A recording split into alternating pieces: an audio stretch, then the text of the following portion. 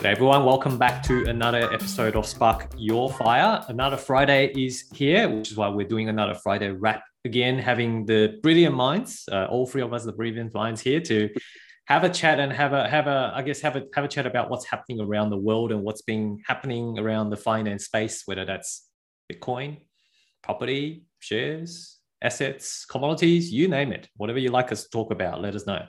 But at the moment, we're obviously focusing on what each of our expertises are, and we try to bring value to the table for everyone to try to interpret how these news happening around us means, and the longer term implications to everyone's finances. As always, I've got my two lovely co-hosts here with me today, Jazz and he's got a different surname today. Different first name, but John. Almost tipped on that one. How are we all doing? Really good, mate. I appreciate using the word brilliant. I wish my wife said that more often, but at least co-hosts over here are saying that, which is good. When you're living with someone the whole time, you don't get that appreciation, unfortunately. So it's just typical. But no, it's good. Jazz and John, welcome. Yeah, good to be here. I was looking around the room when he said brilliant, but he might have been talking to you, Jazz. I'll take that. Being too humble, Professor Camino. That's always how we say it. In my own mind. Yeah. No, it's good. It's good. There's a few interesting news. I think it's just, and also I think I can probably call breaking news to a degree, because it's just one of the main ones has just been announced about an hour ago, earlier today, which is our New South Wales Premier has announced that they are going to abolish the quarantine procedures for overseas arrivals for into New South Wales. So for people who are double vaxxed, there's no longer a need for a quarantine, is the way I interpret it. And John, jump out if I state that incorrectly.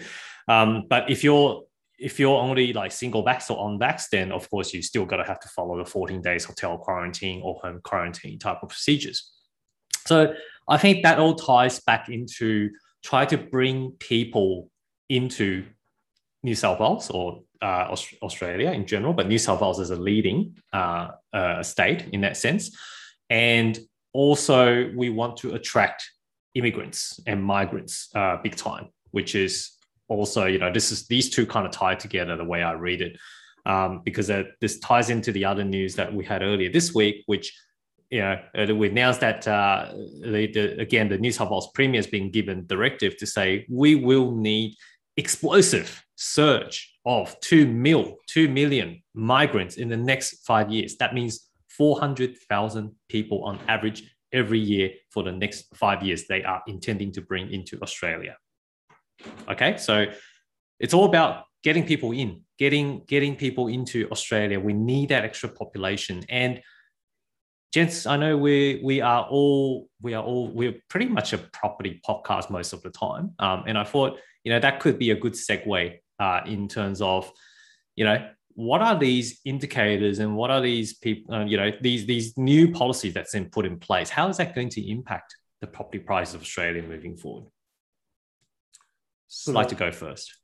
Go on, Jazz. You set the scene and say reasonable things.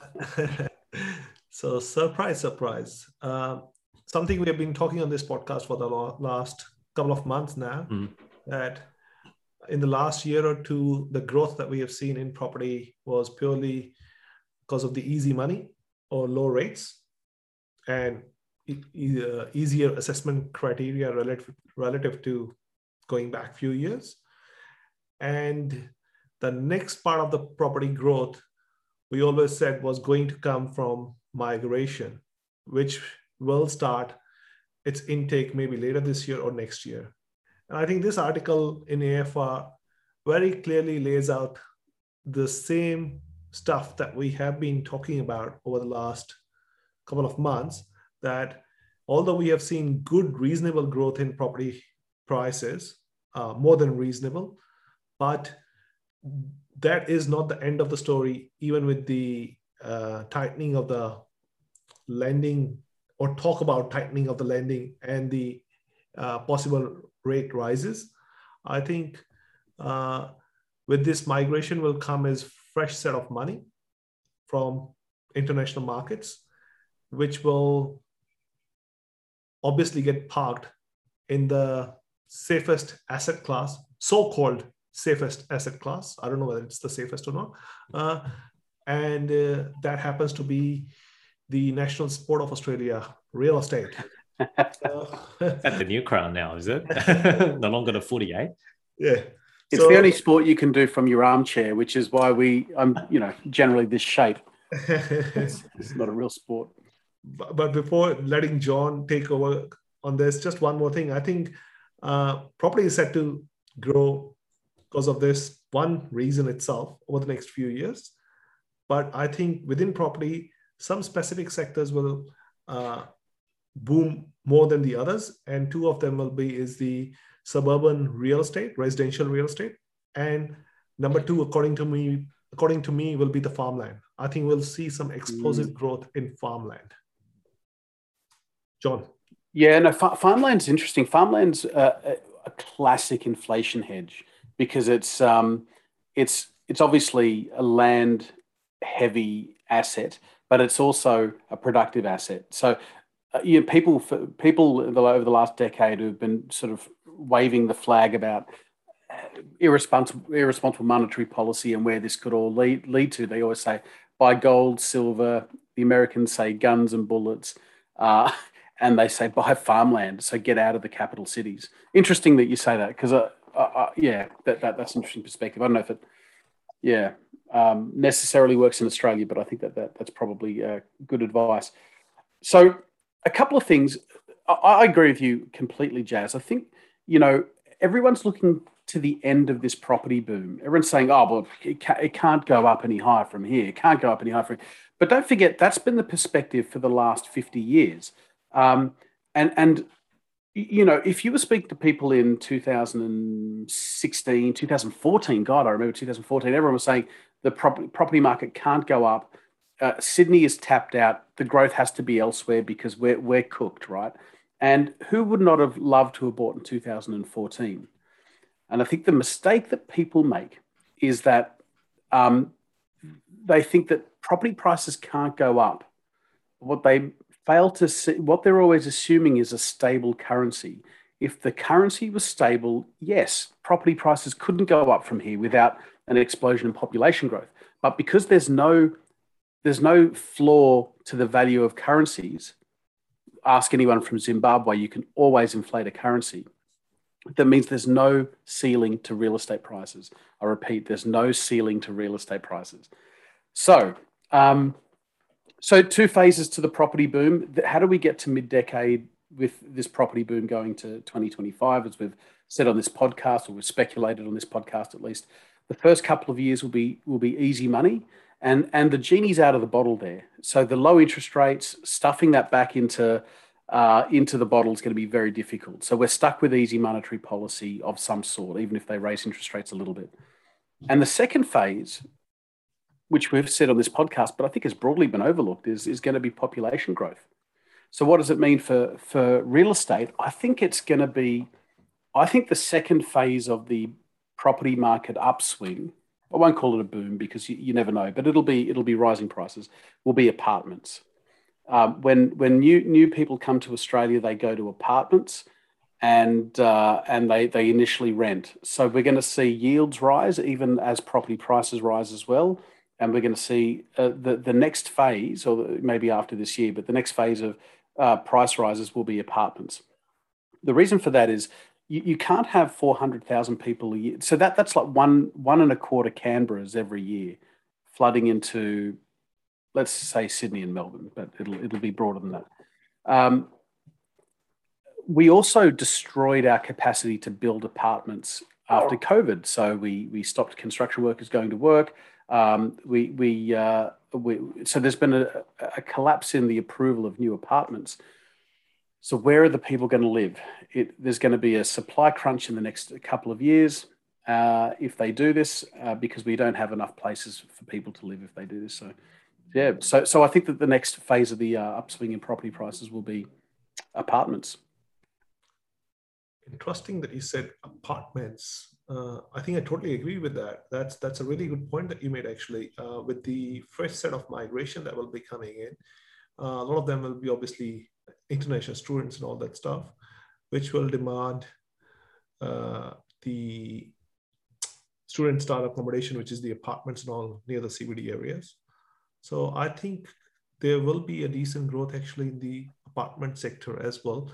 But I think the farmland will probably outperform most of this, in my opinion. And tastes are shifting. So when we talk about apartments, it doesn't necessarily mean CBD apartments. Although it could. I personally don't like that type of product, but perhaps that's where the next phase will be. I don't know if our cities will be the same for a little while, but I think sort of middle ring apartments are going to do okay.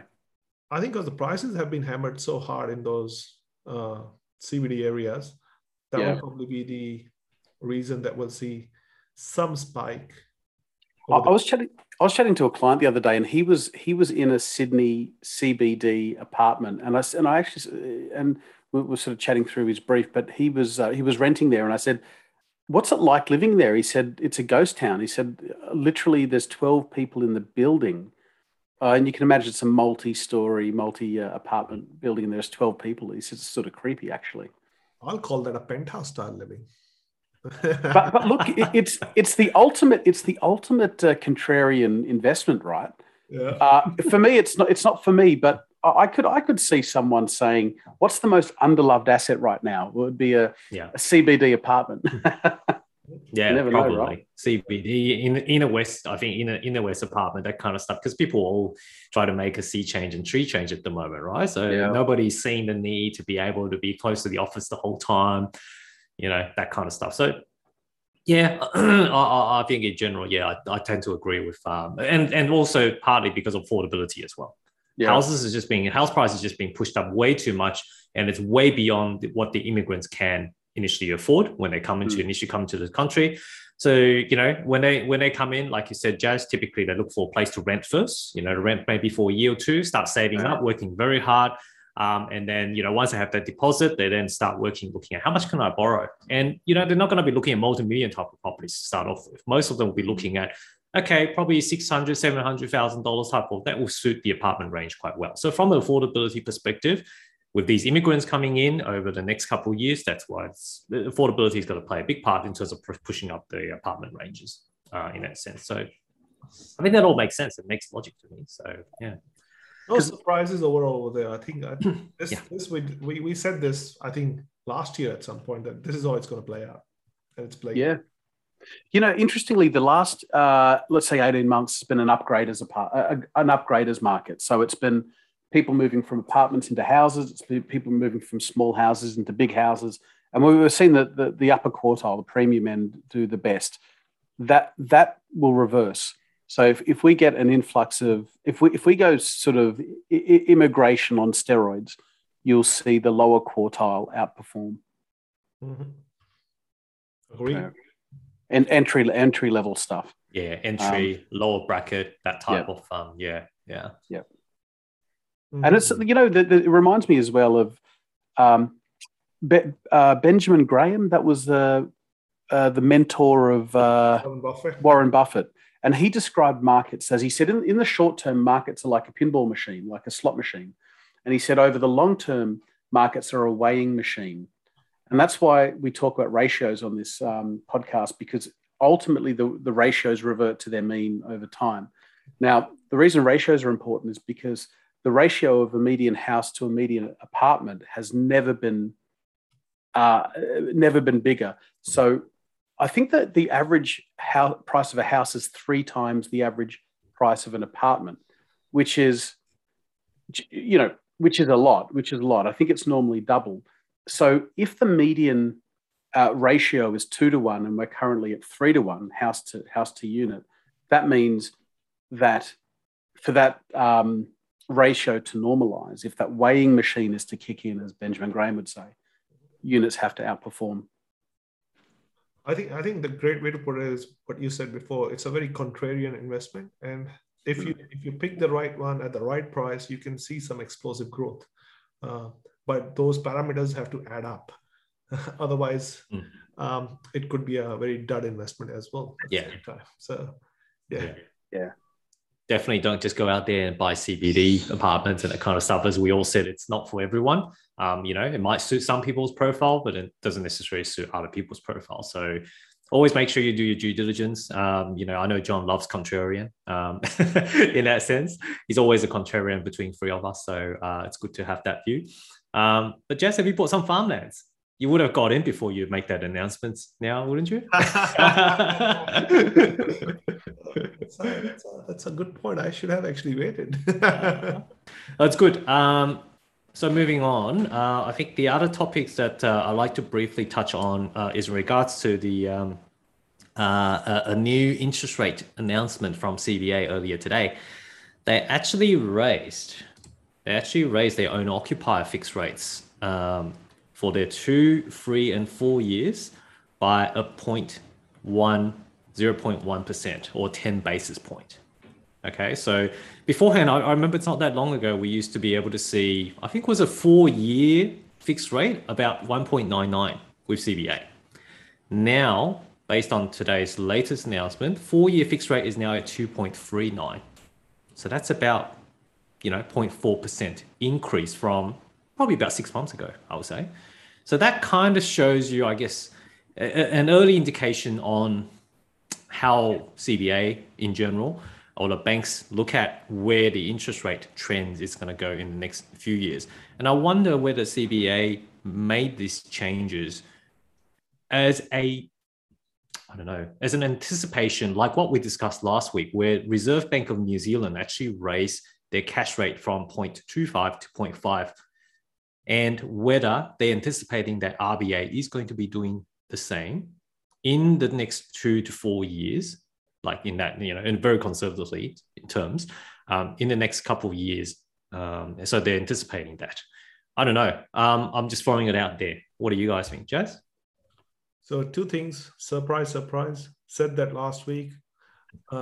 RBC raises the rates. All of a sudden, next week, we see a leading indicator become valid for Australia. And the fact that they have increased the rate on 2 to 4 year on-rock loans, not on a 1 year fixed loan, tells you that they're expecting the rates to rise somewhere in that vicinity of 3 to 4 years. And again, surprise, something that was said on this podcast, when was that? 4 or 5 months ago, that we'll probably see the rate rise sometimes towards end of this cycle. And that cycle is going to end when? Somewhere around that, where the property growth will be, the last leg of the growth is always very explosive, just like a hockey stick. So when we start to see that happen, along with the housing market, overall housing market, to be worth 12 trillion from 6-7 trillion back in 2016. So you add all those things up, it's a very logical call that the bank has made. I mean, banks have obviously got very smart analysts that are sitting over there. I'm going to shock you. I've got nothing to add. Like that. That's exactly right. The market's anticipating that longer term rates are going to go up. Interesting that the short term rates came down. So that's interesting. Yep. But it's central bankers would the banks would tell us what they think, but it's what they do that matters. And they think that rates are going up in the next 4 years. It's not in the next 12 months. Mm-hmm. I guess I'll chip in another information, which, John, you can probably elaborate on that. The investor fixed rate for 2 to 4 years have not changed. So what's changed was the owner-occupier fixed rates. Okay, so this is just the owner-occupier. The investor fixed rate for 2 years to 4 years have not changed. The 1 year has dropped by 0.2%. So in other words, it's even more attractive for investors to fix for shorter term. But yeah, what's the indication there then if we give you that extra bit of information? Yeah. Well, I guess what I'd infer from that is that investors aren't driving the market. Investors aren't back. They don't want to deter investors from returning to the market. In fact, they need to be incentivized. So this is an owner-occupier led boom. And this is what APRA wanted. This is what the RBA wanted. Remember back in 2015-16, the problem was that there were too many investors. They were about 40% of the market. And they wanted to, and investors were crowding out owner occupiers. So, this is the this boom was legislated, right? This is the boom that they designed and legislated into law with interest rate cuts and changes to regulation. So so they don't want to kill off investor sentiment, which is very low at the moment. Anything to add there, Jazz? No, I think John said it pretty well. It's just balancing the market more or less.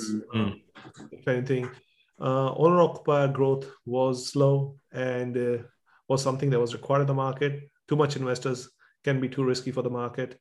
And too many owner-occupiers taking high leverages of 90, 95%, 85% can also be too risky as well. So now that over the last 2 years, we have seen most of the growth has come from the owner-occupiers. Shift the gears towards, or the lever towards investors, balance the market. It is insane that investors pay more. Not that I want there to be more investors, but if interest rates are supposed to reflect the risk of the borrower, if you've got one category of borrower who's getting a rental income and essentially doesn't have to put their hand in their pocket, or they do minimally, and the other is an owner occupier, it's all coming out of the bottom line. The lowest risk borrower are investors. They should have much lower rates. So I never like it when APRA decides on these things when the market could do it in a more efficient way. But this is where we are. Mm-hmm. Funny you say that, John. The gap between that fixed rate for, I guess, if I use 3 years as the most distinctive example here, the owner-occupier 3-year fixed, as according to what they have here, is 2.29, whereas the investor fixed for 3 years is 2.39. The gap is only 0.1% here. Right. We're talking about. Okay. Now there could be further additional discretion to be negotiated here. So this is just what they publish. But yeah, this is interesting. Fascinating when you talk about beforehand. It's not that long ago where owner-occupier fixed rate and investor fixed rates were still ranging between 0.5 to 1% to a certain extent. But yeah, it's bridging the gap. Yeah. So funny enough. All right. Jazz, you got anything else to add? No. Okay. All good. All right. So that's probably what we got for property this week. Anything you want to touch on? Commodities, oil? I think oil that we touched on last week. Should we? Yeah. Look, we talked about the energy sector broadly speaking last week, and I think that the oil price was bumping up against $80. Well, and Jazz, I'm just reminding us last week, Jazz said it was about to explode. He said, look at the chart, it's going to get to $83. It did in 1 week. Like, we're up at about $82 for oil. You got to watch the oil price, people. I know it's boring and I know it's sort of just black gold, but the oil price is telling us everything we need to know about inflation. It's also telling us when the RBA and the Fed are going to intervene into the market to rein this thing in. So the oil price, and look, gold to a lesser extent, perhaps in decades past it was the case, but oil is the canary in the coal mine. It's such an important thing. So inflationary fears are starting to run. It's not just oil, though. It's coal. It's natural gas we talked about last week. All the energy sources are running because we've hollowed out our ability to generate strong baseload energy on the basis of climate change, renewables, and all these sorts of things that can't do those things. Someone I remember listening to a podcast once and that said, what the best performing category of stock is over the last 60 years up until 2022, and someone said tech and Facebook, and they go, no, tobacco. Oh. And his point was, just because coal is hated doesn't mean it can't be the best performing asset, because there really aren't alternatives to things like oil and coal, not yet anyway. And we can pretend that we can do it with solar, but we can't. I don't personally own any sort of coal generating assets or anything like that, but There's no reason to think that they aren't going to be very, very good performing assets over the next decade because we're underinvesting in all that stuff. I'll just add one more thing to everything that John said. I'll go on the record and say this for the first time. Gold has hit its low, and I'll be surprised if gold goes any lower than where it is. It's tested the multi-year trend line successfully 3 times and bounced back strongly once again. I think from an investor's perspective,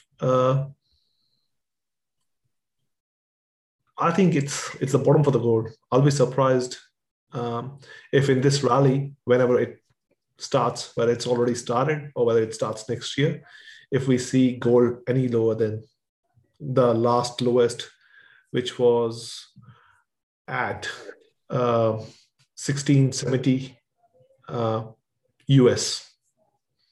Yeah, I'm gonna agree with you. I'm gonna just add that I think that the gold, silver, Bitcoin explosion begins next week.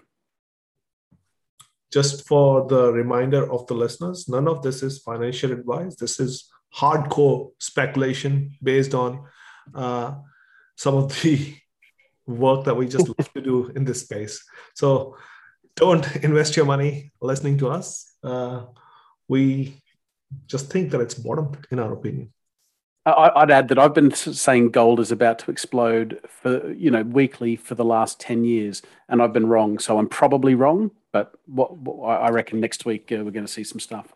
I think we've bottomed. This was the bottom. It has tested. It's successful.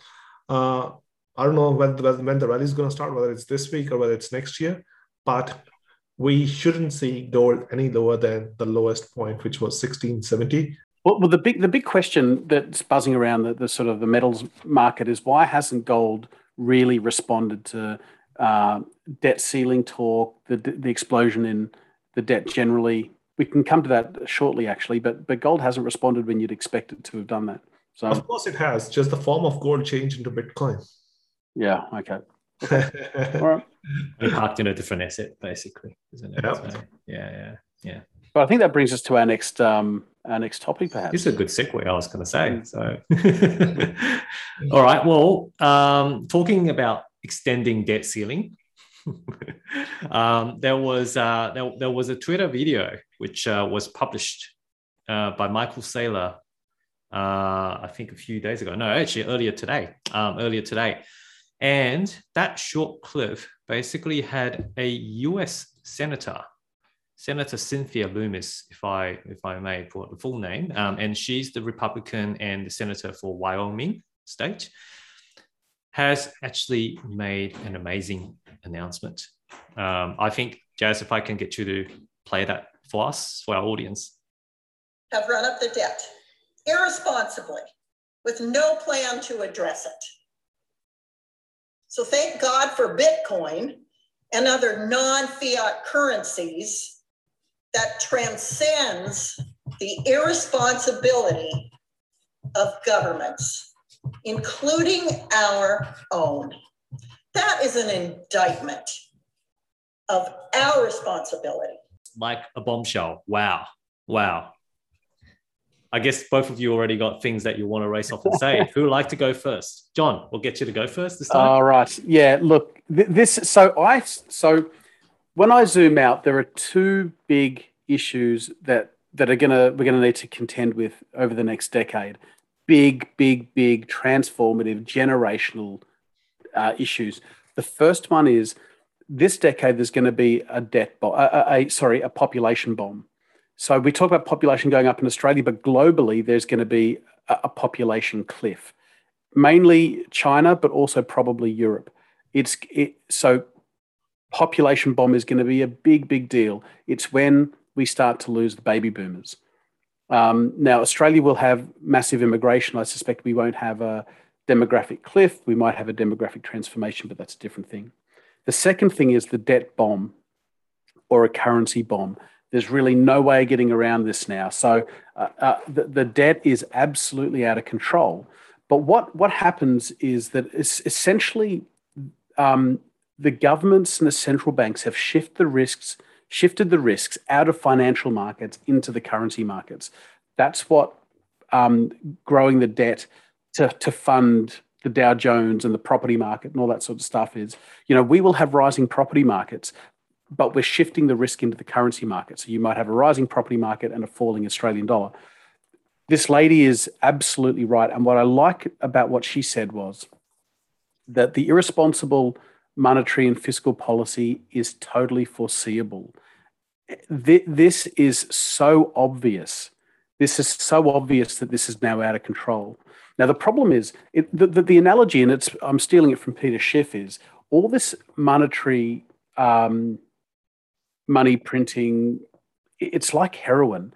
So the economy is the patient, and the patient can't get off the heroin.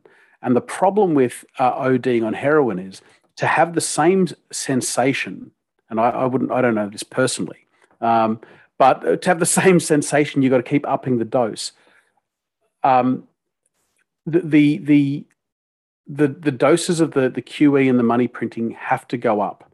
And I just want to sort of wrap up with this, and it's because it's not on YouTube and we can probably say it, that I'm not convinced that the COVID thing was anything other than a big central bank bailout. That the coordination of the bazookas around the world with all the stimulus, it feels more to me like a coordinated bailout of something. But we are going to have to pay the piper this decade through the currency markets. I don't know what that looks like. COVID's real, by the way. I'm not saying it's a hoax. I'm just saying that it was a coordinated attempt to stimulate something or bail something out. Jazz, you can bring us back to reality, mate, after the insane rantings of a lunatic. John always wrapping up with a conspiracy theory. Let's just bring it back to realism. Exactly. Oh, I love the video. I honestly love that video. This is exactly the kind of politicians that we need who can talk openly. We've talked all this on our podcast. So hence likes of commodities, the crazy run-ups that we see in the prices, likes of crypto, where 1000x gains, property market, same thing, highly leveraged. So I think good on her for saying all this, to be honest.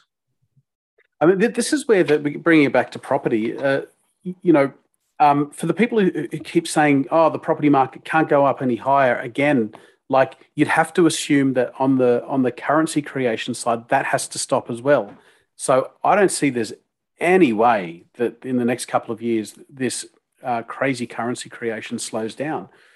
So why would the property market stop going up? We're creating all this credit, and the credit has to go somewhere. That means, what are we going to be lending into to buy like strawberry farms or something? Maybe, but it's probably going to go into real estate. So so you got to if you're thinking property is going to go down, you got to ask why 5 times. Like, why would property go down?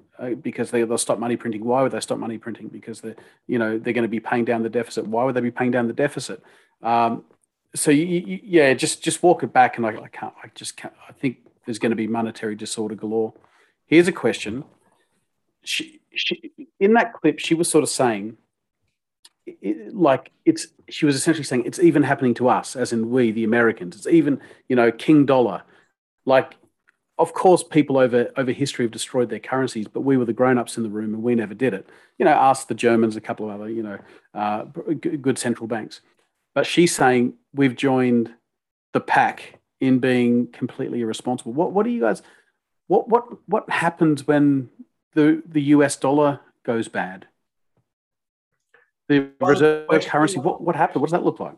So, the question is, did it just went bad all of a sudden after the 2008 GFC, or did it went bad when we removed the peg from gold? Yeah, good point. Yep. I think one of the main reasons that the US currency hasn't become a Zimbabwe or Argentinian currency so far is purely because it carries that status of the reserve currency. The big cartel behind it, which is the petrodollar, is there as well. So when you add those 2 or 3 things up, it makes perfect sense. But like always, every currency has got 100 years of lifespan. This one is already 90 years, give or take. Maybe give another 10, 15 years, it's dying its natural death. What $100 used to buy 90 years ago, can you buy the same amount of goods? What do you reckon, Dave? Yeah, look, I think I pretty much agree with what Jazz is saying. It is, at some point in time, it's going to lose its reserve currency status. We don't know when, we don't know how. Perhaps when they are able to find a potential replacement like a cryptocurrency or a digital coin of some sort, which I know China is trialing at the moment. Who knows? The US may be down the track, may also be doing something along that line. But yeah, I think the bottom line is, no one is calling out the Feds or, the whole world's Reserve Bank to say, you guys cannot just keep on printing like this, without any limit whatsoever. It's a bit like someone just, you're playing a game, but, you're making a foul, but you're not being called out making a foul anyway. So you keep on doing it. Exactly. Right. So, and eventually everyone's going to have to cop the outcome to a degree. So it's kind of like, someone's basically doing the wrong thing, except everyone's kind of knowing it, but they're not calling it out and they're not doing anything about it. And we know the outcome is going to be quite bad, but we don't know what it's going to be ultimately. But like you said, John, it's not going to end well to a degree, whether that's going to be some sort of financial reset or, what we talked about, what's the end game? What was it going to be looking like a few episodes ago? Yeah, it could very, very likely happen. But bringing back to this video, definitely, you want to, especially during this period, you don't want to be keeping any cash because, they are devaluing faster than ever you could imagine during this period. That's why everyone's picking up assets, whether that's Bitcoin, like cryptocurrencies, whether that's properties, whether that's shares, whether that's gold, silver, you name it. As long as it's something rigid and tangible, and that can hedge against inflation, get onto it. That's probably what people need to take away from it. With the reserve currency concept, we've always assumed that when the American moment ends and the US dollar ceases to be the reserve currency, one of the reasons why that's seemed improbable is because who's going to take over from the reserve currency? China? No. Russia? No. Who wants? The Europe's a bit of a mess, so it's not going to be the euro. And so we always assumed that the reserve currency status would shift to another sovereign nation or another national currency. Bitcoin is interesting because you could move to a completely autonomous global currency without it being, dependent on anyone's military might or anything like that. So everyone's assumed that it would shift to China, but it doesn't have to. It could shift to Bitcoin, and no one owns the reserve currency or no one issues the reserve currency. It's fascinating. I don't know if that'll happen only because Bitcoin isn't defended by an army. And ultimately, reserve currencies are about power, not about economies. But, stranger things. I think that's what that lady's saying as well. Bitcoin gives people another option. I just look at it as another asset class, basically. The beauty of this one, though, is that it reminds you of Weimar hyperinflation. The charts are exactly the same, more or less, in terms of the way the growth is happening. So I think that's the only difference. But otherwise, it's just another asset class to me. But gotta keep watching to see what happens. Yeah, pay attention. When there's no upper limit to the fiat currency, then there's no upper limit to the asset prices either. Yeah. You print 100 billion, that's going to flow into assets. You print 100 trillion, that's going to flow into assets, right? So there is no upper limit to both of those things. One defines the other. Yeah, you can always halve the value of your currency and it won't get to zero. Mm-hmm. To the listeners, like always, none of this is financial advice. A lot of this is speculation. A lot of this is educated guesses, but they are guesses. And a lot of that is just reading of the financial markets and talking to the people in the financial world, and the geniuses likes of David and John. Like always, don't over leverage, play safe, stay safe, and we will see you guys next Friday with the hot topics. John, Jez, David.